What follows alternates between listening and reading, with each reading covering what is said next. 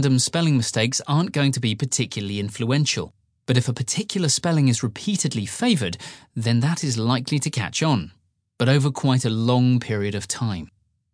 Another side effect of the internet is news headlines are often written too quickly, confusing their meaning. This is not a new phenomenon. The Columbia Journalism Review published 2 anthologies of ambiguous headlines in the 1980s, including Squad Helps Dog Bite Victim and Red Tape Holds Up New Bridge. Until a few years ago, these confusing headlines did not have a name. Now, thanks to an online forum, they are dubbed Crash Blossoms after one particular headline was spotted and reported on the Testy Copy Editors forum. Violinist linked to JAL Crash Blossoms was a headline in the newspaper Japan Today. The article described the successful musical career of Diana Yukawa, whose father died in a 1985 Japan Airlines plane crash, but the headline left readers wondering what a crash blossom was.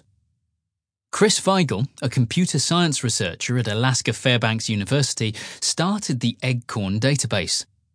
She says crash blossoms are those train wrecks of newspaper headlines that lead us down the garden path to end up against a wall, scratching our head and wondering what on earth the sub-editor might possibly have been thinking.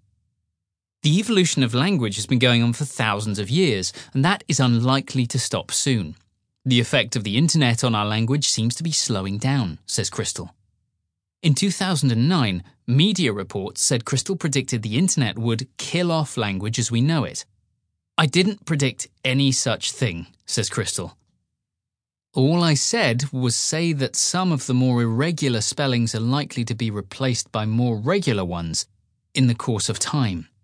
The example that got a lot of attention at the time was rhubarb with an H versus rhubarb without an H, where the latter was showing a steady increase in frequency, but it seems to have levelled off recently.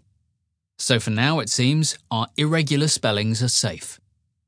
You might want to watch out for those pesky eggcorns, though.